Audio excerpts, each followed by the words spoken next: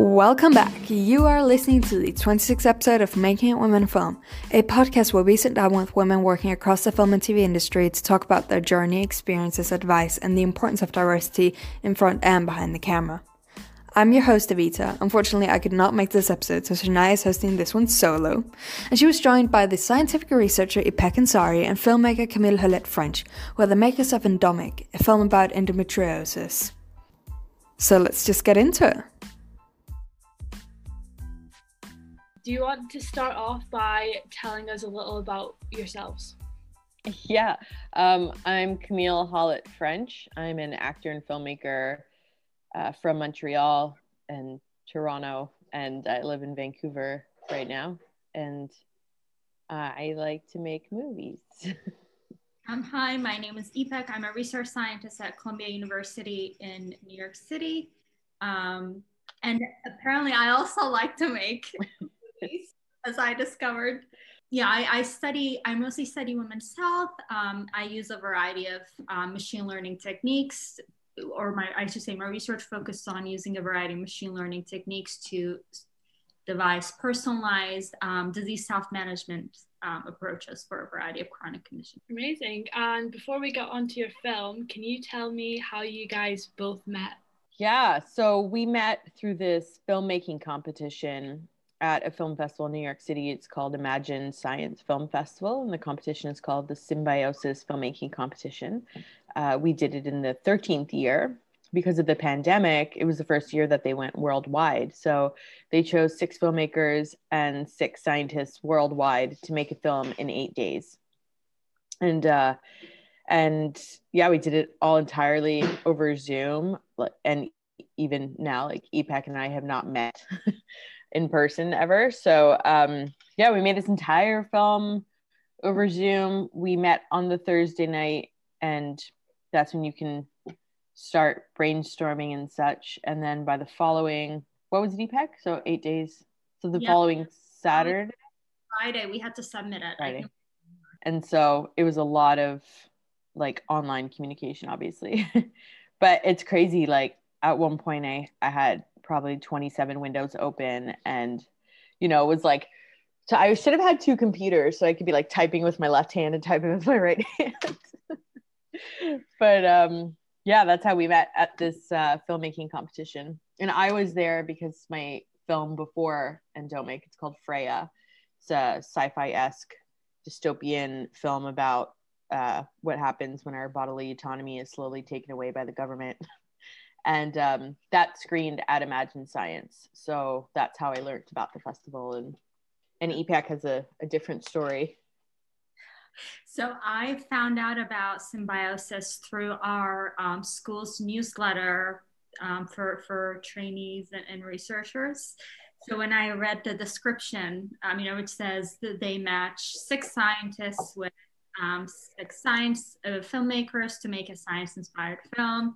I thought this is great. It was more like a spur of the moment thing. I was like, this is great. Like, this is my calling, but I have no background in filmmaking, so I don't know what made me think, this was a great idea. It has to be a great idea, but it was just this like, I need to do it. It was like a gut instinct. And then when I interviewed with Alexi Gambi, who's the founder and the director of the festival, he was asking me all these questions. Have you ever made a film before? I'm like, no. Do you know anything about animation? Because there's a lot of focus on animation within the scope of that competition. I was like, no, but I like animation, like I'm not against it.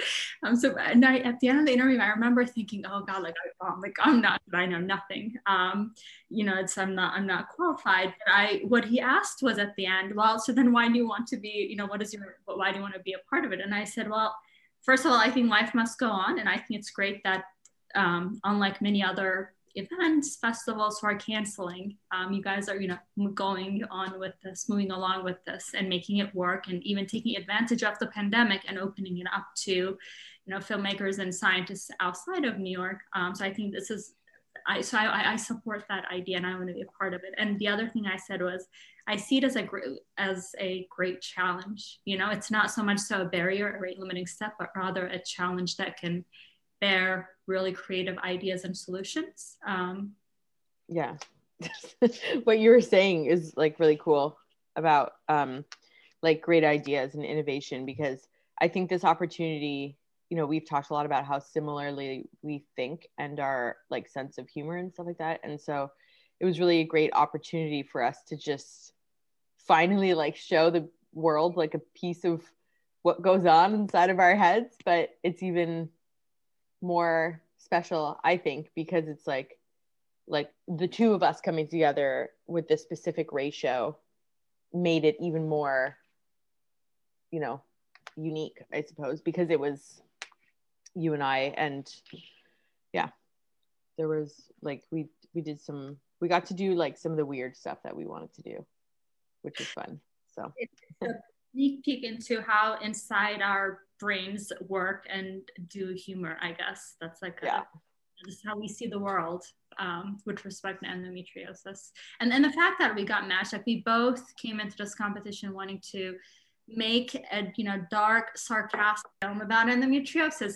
What is the chance of that happening? You know, you have these two individuals, you know, going into a sample of 12 people, and they both want to make an endometriosis related film, which is not even a disease that's even talked about that often in other settings, let alone a film competition, you know? Yeah, I didn't even know what the condition was until literally a couple days ago. I seen Halsey do interviews on it, and that's how I know what it is. So for people who are listening and have no idea what the condition is, can you explain to us what it is? So endometriosis is a chronic health condition. It's where the tissue that's similar to the lining of your uterus, so the endometrium, grows outside of your uterus and on other organs. And what that does is it can cause lesions that cause different organs to, say, stick together, as an example, and also cysts that are called endometriomas, or, as if they, you know, the condition hasn't ruined our lives enough, chocolate cysts. So that's always fun and has ruined chocolate for me to an extent. And yeah, it can be a debilitating condition. It can also be something that people don't even know about until doctors try to get to the bottom of fertility issues, and then they realize that somebody has endometriosis. So it's very pain related, fatigue related, or not. And that's, you know, that's just the tip of the iceberg of how mysterious endometriosis is. And the condition being mysterious and elusive and a riddle wrapped in an enigma, et cetera, like we can never say those things anymore without putting quotes around them, because from very early on, you know, that's one of the things that EPEC and I really like commiserated over together, is just how ridiculous this is, that this happens in 1 in 10 menstruating people across around the world. And that's about 200 million people worldwide. And like, you know, you're a woman, Shania, and you just learned about it, but that's not, and it's not like a knock on you. It's just, that's the reality of it. So few people know about it. I ended up in the ER once, and a female nurse who was probably like in her mid to late 30s was like, wait, endometriosis, what is that? And I'm like, oh my God, like how am I supposed to? So yeah. So one of the aspects from a clinical etiology perspective, the reason it makes it serious, but although it shouldn't be, is that there's a lot of variability across patients as to how that manifests itself, due to a variety of reasons, not all of which we know, but one of the reasons is it depends on where this tissue ends up growing, and therefore where the cysts and the lesions end up forming and getting created.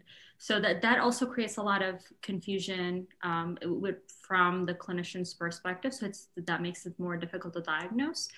For example, it can be masked by IBS-like symptoms. So it's very common that endometriosis patients get referred to gastroenterologists with a suspected diagnosis of, oh, you have some, you know, gastrointestinal issues. Of course, there is always the stereotypical, oh, it's just menstrual pain sort of thing.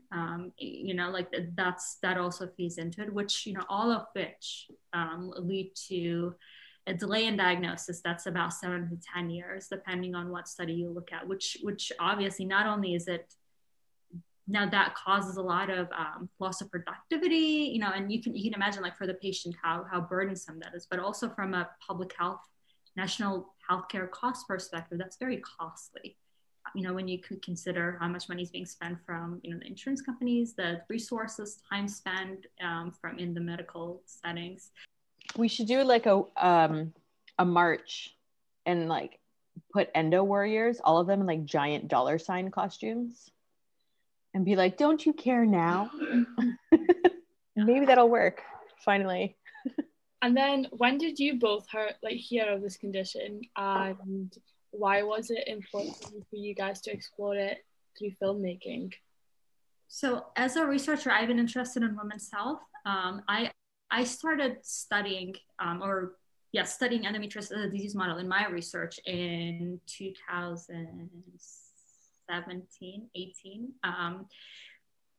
But before then, I used to study multiple sclerosis, with which there's overlap in symptom clusters and how it fluctuates over time, et cetera. But I was specifically interested in how symptoms occur in women with multiple sclerosis, and some of the ways that we can do. So some of that really translates really nicely to endometriosis disease model. But how I got into it is I work at a lab where the director herself, Naomi Eladad, has endometriosis, and she has a project or an initiative called Citizen Endo, which aims to better document, better understand endometriosis using a citizen science approach. So she developed an app called Fendo, it's a research tracking app. You know, the participants, when you download the app from iTunes, or also for the Android app store, you sign an informed consent saying, I'll be, as I track, these are data that I contribute to, you know, the Citizen Endo project. So I started working on that project with her and the rest of the team. And we have been,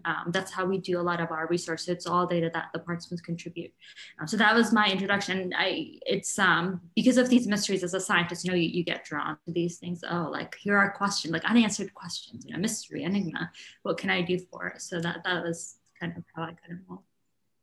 I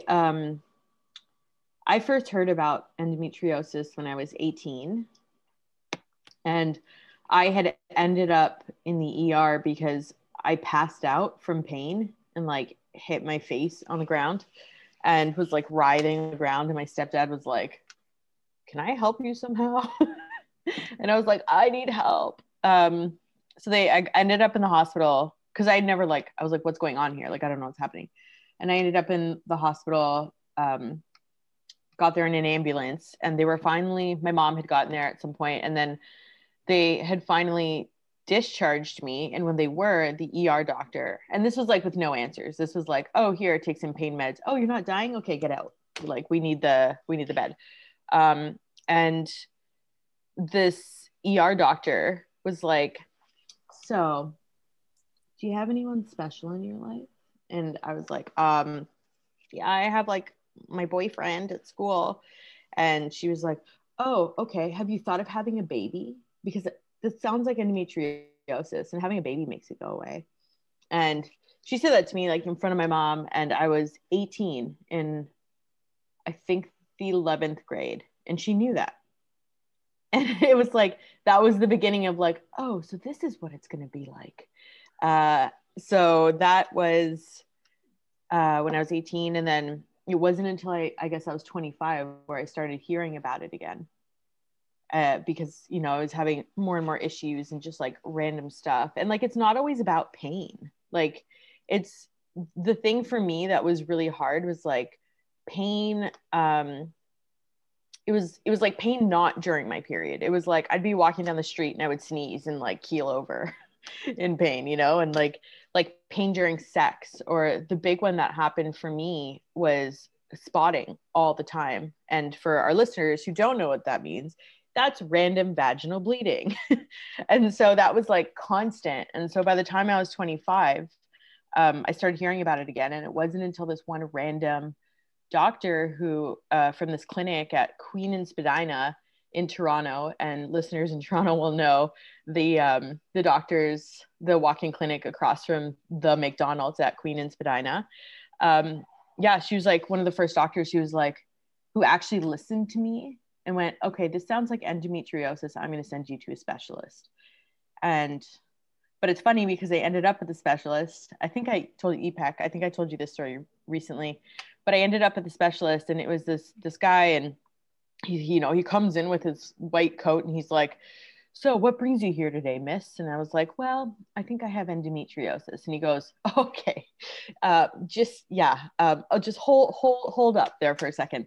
So tell me why you think you have endometriosis." And, I told him all the symptoms, and he was like, "Okay, here's a gown. Please put this on. I'll leave the room. I'll be back." He comes in, he does a digital vaginal exam, and is like pushing and hurting and making me like cringe for like 10 minutes. And then he's like, "Okay, please get dressed." And he comes back in, and I'm like sitting there, and I swear to God, I remember it like this. I'm pretty sure that he put his chin on both of his hands on his desk and was like, "Now, I think you may have endometriosis." And I was like, "Yeah, thanks, Tips. I just told you that." And so that was like the beginning of my journey to see like, more and more specialists. And so that was probably about the time I was like 26 or 27 maybe, or maybe even later. So yeah, that fit into the about 10 years. What is it, EPAC? 7 to 10 years on average? That's crazy. I remember being in school, and so many, now like learning about it, so many girls were off school, or had to sit out from certain classes because their period pains were so bad. And I remember people like making fun of them, and I like, now knowing what this is, they probably had that, not gonna lie. Right. So I think this is an amazing film, like, and especially bringing awareness to this condition. It's very important. I think when you speak about period pains or things like this, a lot of men, they don't understand at all. They have no idea what we're talking about. Did that cross your mind when you were making this film? Like, how are we gonna explain it to the people who have no idea what's going on? One of the taglines we had for this, we were just like throwing around, but or like, what is the purpose of this film? We have a bunch of a list of them. One of them is helping your boyfriend understand endometriosis. So obviously it's a little bit of a hopefully it doesn't come to that. Like, hopefully people's partners are able to understand without a film. But that's definitely something that we have discussed, and we have joked in the past in a dark, humorous way, I guess, like angry joking. Kidding, not kidding. Like, can you believe this happened? Haha, but I'm really mad. So it's a thing. Now, I will say though, to their credit, the younger generation of physicians are a lot better trained. They're more informed. They have better training. So they do, let's not just like all the physicians, all the males, I'm sorry, or whatever, non-uterus owning individuals, not to this all of them. So there might be a little bit of a generational thing that's happening. And I say that also because as I was doing more literature search going into the history of the literature on endometriosis for this film, what we saw more and more is how it's also stigmatized in the scientific literature. I don't know how that's considered scientific, but all these physicians making these conclusive remarks about what endometriosis is or what it is, or all women have it, there's no such thing as that. So if this is a type of information that, they were fed, whether it's intentional or unintentional, whether they have any sort of deliberate, like malicious or, intent or not, it's, of course they're going to think, oh, it's just period pain, of course, understanding that kind of, so it's called experiential blindness, where if you don't have an experience of that kind yourself, you'll have a hard time understanding. So that's what I think had been happening, but hopefully that's getting better. And like, if you think of it from the perspective of, from, the medical and research fields, no one was saying this is a problem like they do with the funding, to fund conditions like diabetes or like other really terrible conditions. Not to say that they don't deserve that, but they have very big marketing teams behind them, you know? And so if the fields that we're meant to trust aren't telling the public that this is a problem, when somebody with endometriosis is like, I'm having some issues over here, it's harder to believe them, because people are like, what are you talking about? How have I never heard of this if it's so bad? You know? And those sorts of like insidious thoughts and mentalities around care for endometriosis patients. And so the problem is bigger than just like one simple answer as to why it's not being addressed properly. And that's what, you know, this is just our getting our foot in the door about this with this short film, because you can only do so much in a short film, especially when it comes to science and research and information. But we tried our best to give what like the Coles Notes version are of this condition, while still making, you know, complete film from start to finish. And yeah, hopefully piquing people's interests and making those people want to give us lots of money to make more. Anyone out there? Anyone listening? Yeah, I think can you email me? From the research world's perspective, we're still, I would say, past the first initial step that Camille was referring to, which is, hey, this is a problem. Like, I think we just barely now convinced, you know, like a large-ish enough segment of the funding people, you know, decision makers on what research gets funded and what doesn't, and then, you know, different segments of society, that is a problem. Like that's where we are at, and compare it to like other conditions, for example, diabetes, as going off of Camille's comment. Like, how long have you been? Like, it's not, nobody would ever question like diabetes. That's an issue, really? Like, of course, it's so common, you know. So we still have ways to go, but we're scratching the surface. We're making progress in the right direction. It's just it's very slow, and we're hoping that maybe with this film, we will expedite that a little bit.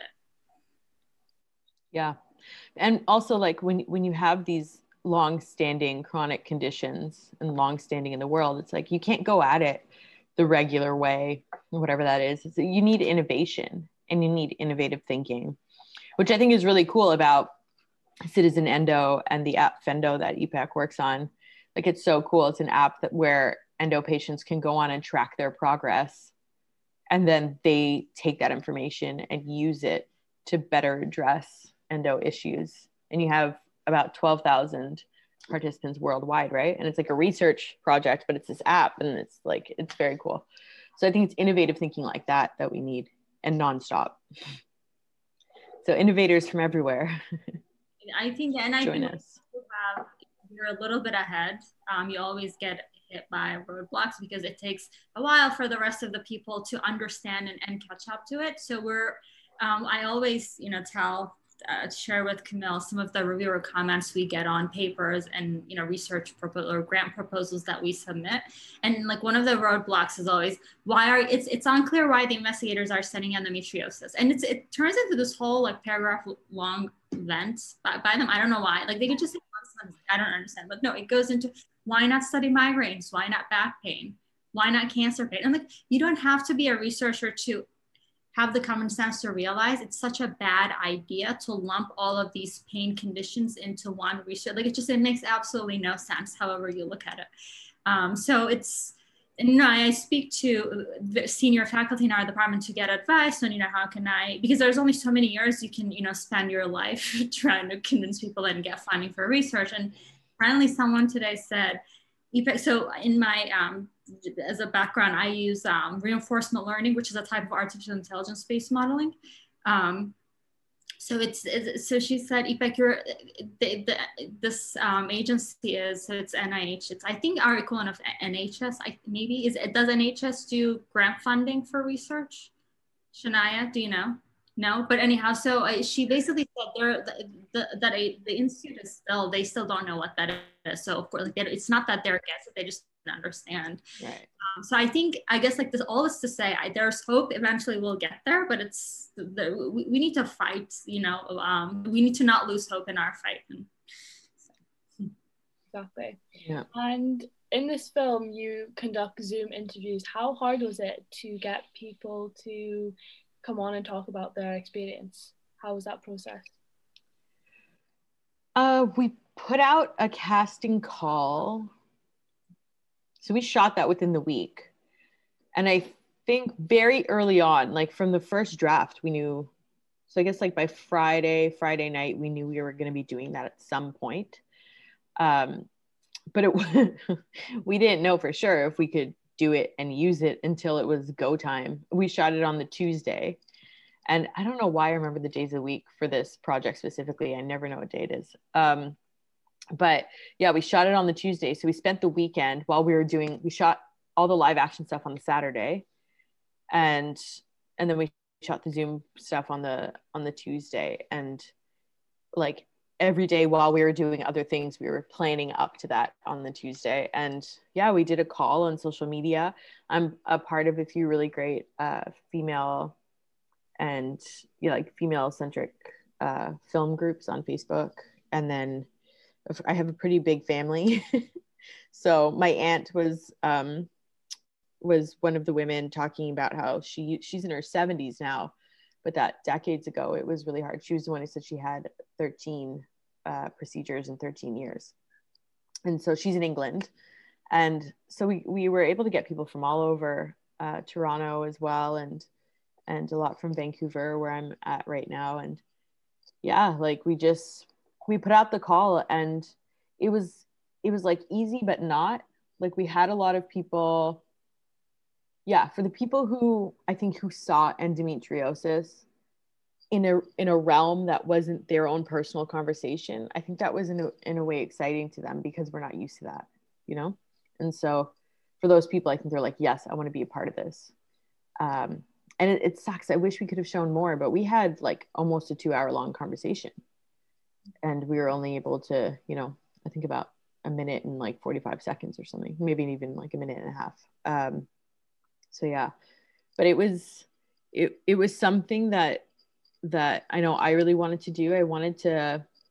I was just going to say credit goes to Camille. This was Camille's idea to have. And she first, I was like, I can't picture it. So I'm not the most, I probably shouldn't reveal this, but I'm not the most visual person. So when she said it, I was like, I can't picture it, but I trust you. So go for it. I just can't, I feel like whenever I'm doing it, since I was a kid, I couldn't do something without one of the goals being like total global domination. Like that's always been a part of, everything that I want to do. And so I was like, oh, how do we get people from everywhere? Like, how do we spread this? How do we cast an even wider net? And so, and that's an intention with this film and future projects as well for us is, this global net, so that we can show that it's happening to people literally everywhere. And it's not just about, like, it's really hard sometimes being in certain circles when people are like, oh yeah, you know what, you should try you should go keto, that just like fixes everything. I'm like, yeah, thanks. And so it's important to see that like it does happen everywhere. And like they found the same tissue in fetuses. So it's like, this isn't just something that we're putting on ourselves necessarily. Like I won't ignore the fact, I'm not a scientist yet, but I won't ignore the fact that environmental conditions can affect health, at different times. But it's like, we don't have any answers, but we know that science has found endometriosis in babies. I saw this recent research. They basically found that there was actually genetic overlap between genes that express endometriosis, depression, and gastrointestinal dysfunction, or like the conditions of the gastrointestinal function.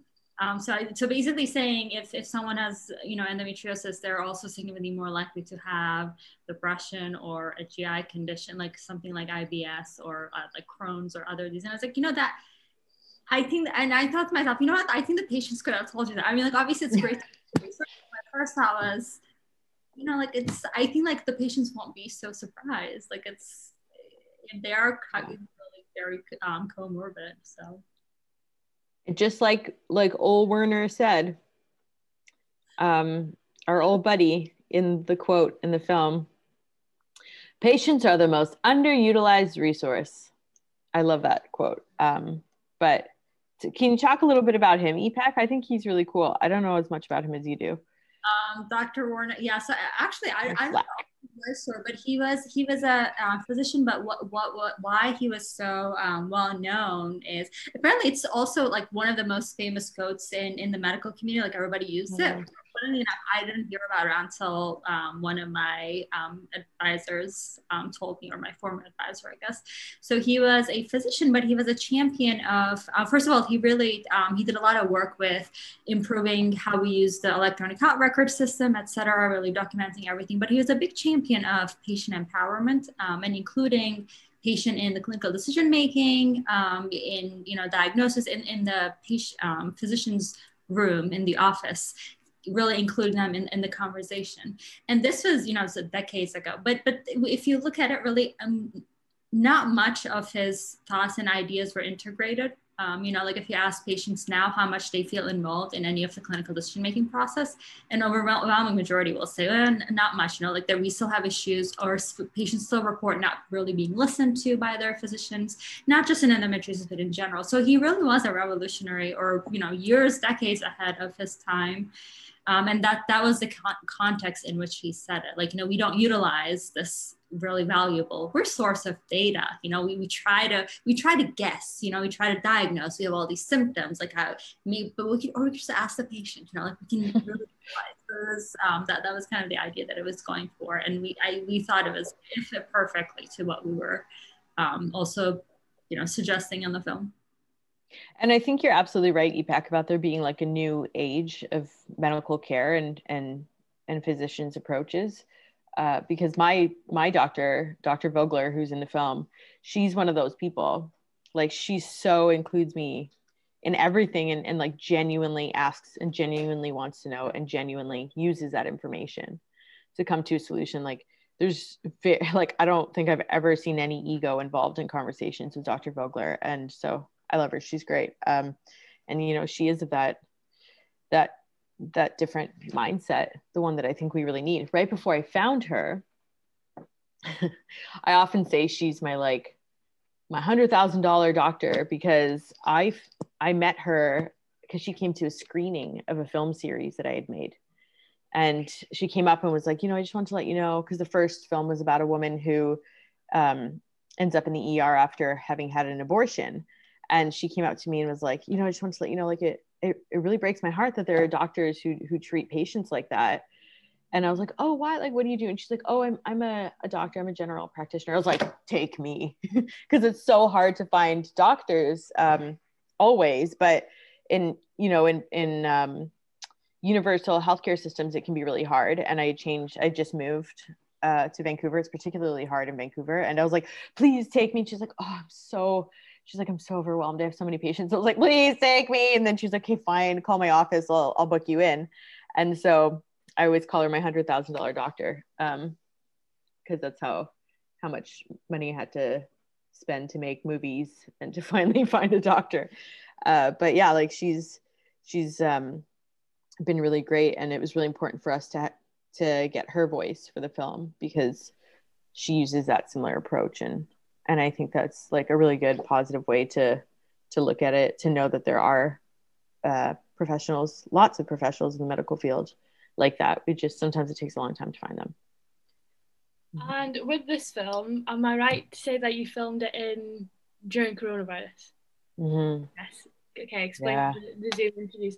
How was that, filming a film in this global pandemic? Well, thank God Vancouver has good practices, because in New York this was not fit for shooting. No, yeah, it's true. Like we'd already been up and running in Vancouver for October. So we were up and running in like the summer, I think July, August. And so by that point we had already had all these practices. And, like we had a full COVID plan and a COVID officer who basically walked around wiping things and telling people, put your mask back on. It goes over the nose, that kind of role. And so, yeah, shooting during the pandemic, it's definitely stressful in a different kind of way. And then, okay, this is the thing about it though, in any industry, you would think, when something's new, it can be more stressful, more difficult. And then you get into it, your muscle memory kicks in, and then you just go on about it. But it doesn't work like that during a global pandemic, because as soon as you allow yourself to just, do it without thinking, you're not doing it right.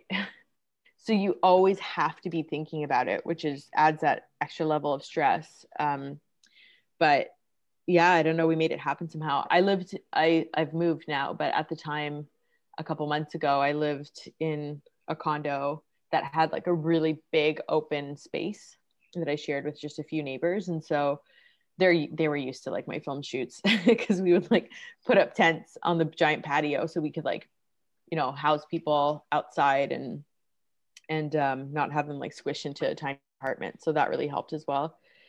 But poor EPAC, you didn't I know you're probably just so oh, I want to be there. I want to see what's happening.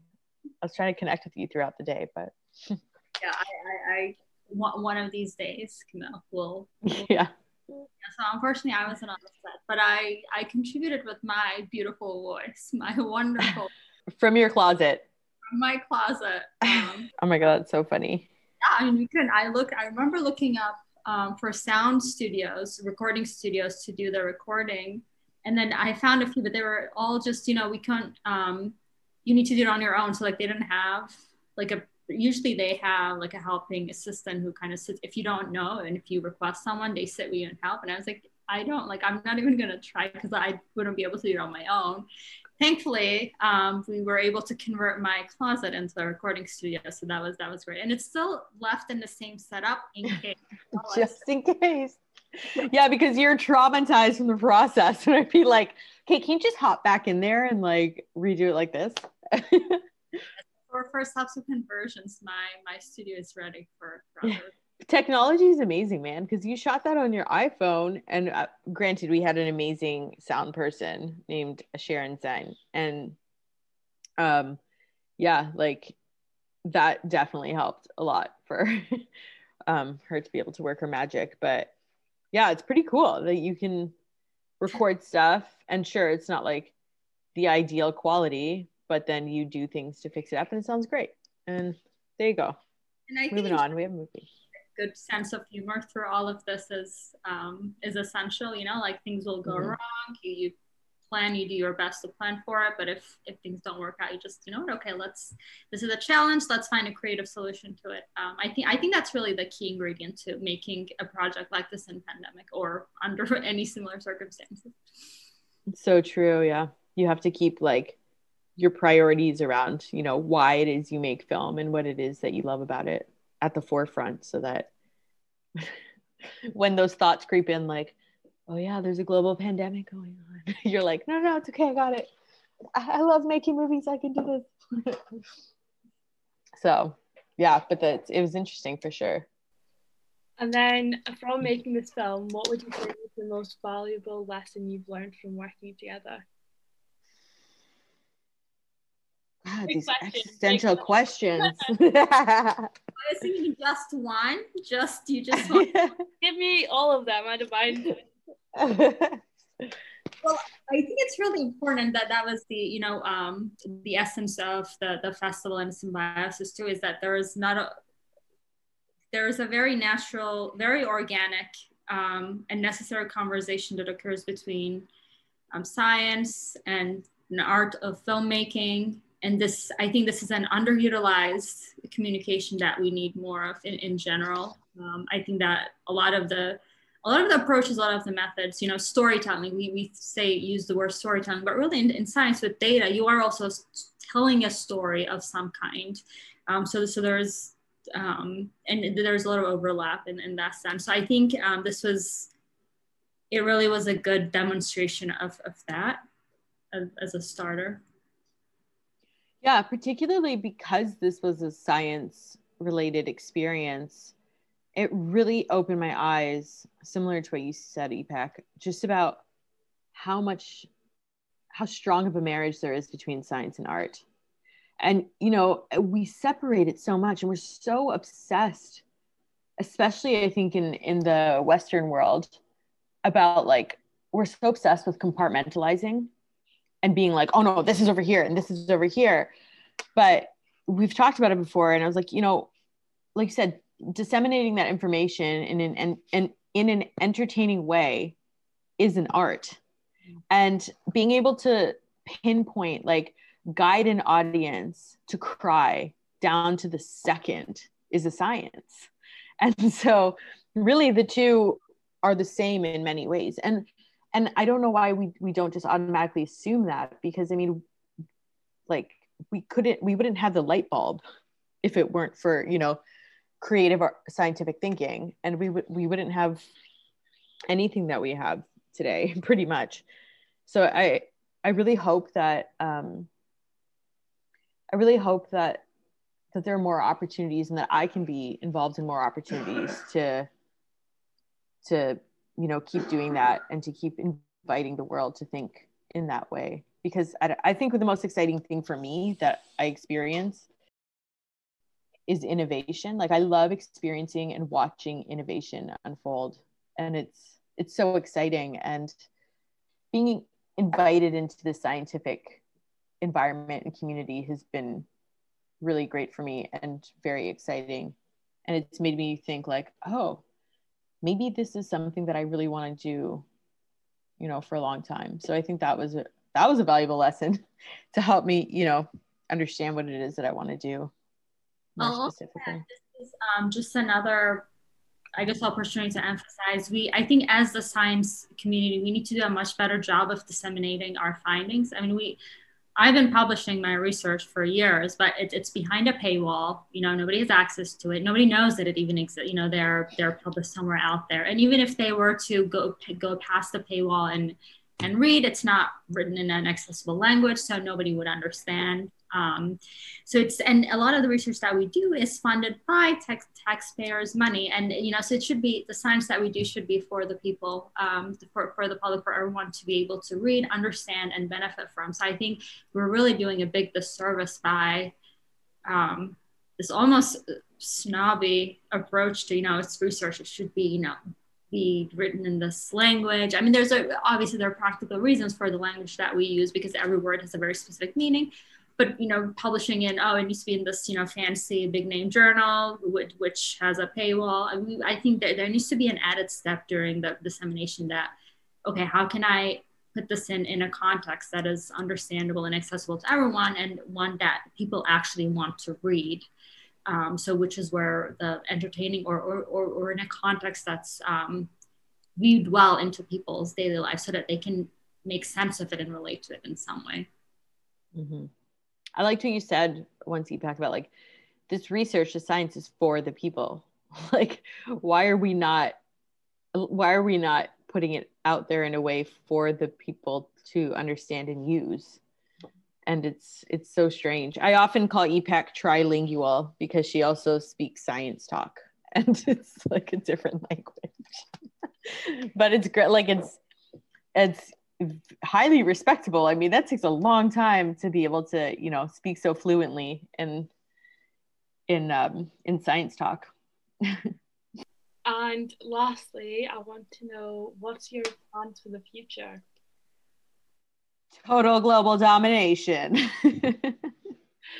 So I'll just add, right, as like a leading step to it, one of our main goals with this film is for it to serve as a conversation starter. So not just for the patients to find something in it that they can relate to, but also we want this film to be seen by everyone, you know, not just the patient and their partners or their friends and family to better understand, but, you know, the medical community, just everyone around the world, just to get the word out there, but also a conversation started with respect to what everyone can do to make the situation better, because this is not a problem. We're not trying to point fingers to any specific, you know, group of segment of individuals. It's really, there's we can all do something. So I think that's one of our goals. And I think and to that effect, we're working towards that goal, getting everyone to see it and have different conversations beginning at different places, different contexts. And we're hoping that our future directions will be informed by the fruits of this, or the results of these conversations that we start, the platforms that we build to bring people together and create community. So creating community is I guess and so we'll see how that results, and it'll hopefully inspire future projects. We're definitely hoping, this is short, as Camille said, there's only so much you can do in a short film. So we're using this as setting the stage. This is just the beginning, and we have more content, more ideas that we want to realize in other projects. Yeah, and like in the immediate future, we're seeking development funding for more content. So any wealthy philanthropists out there want to help us out a little? Yeah, I mean, EPAC now has a new film production company with a specific theme of science and entertainment, and it's called This Is a Science Film Productions. And so, we hope we might end up collaborating, hopefully, on more science-related content that, in an entertaining way. And I'm going to keep making movies, keep acting, keep doing my thing, and hoping that one day the world realizes I exist. The plight of an independent filmmaker and actor. But yeah, we hope for, a lot more collaboration. I think one of the best compliments we got from, I think it was Nicola, I think it was our publicist, who said that what she likes about it was like current and like cool. And I think all three of us were thinking the word hip, but nobody said it out loud because it would very much make us like very old. But yeah, like that sort of content and entertainment that is fun and entertaining and smart without just being, like EPAC says in the credits, like a bunch of women just complaining about their problems. Since, we do that all the time. That's our thing, apparently. Yeah, so let's keep doing the thing. Thank you so much for listening to this episode of Making It Women in Film. You can find our and our guest socials in the description box. If you'd like to get more content like this until next week's episode, you can follow us on Instagram at Making It Women in Film, and check out our website, womeninfilm.co.uk, for interactive discussions, essays, reviews, and more. See you next week. Bye!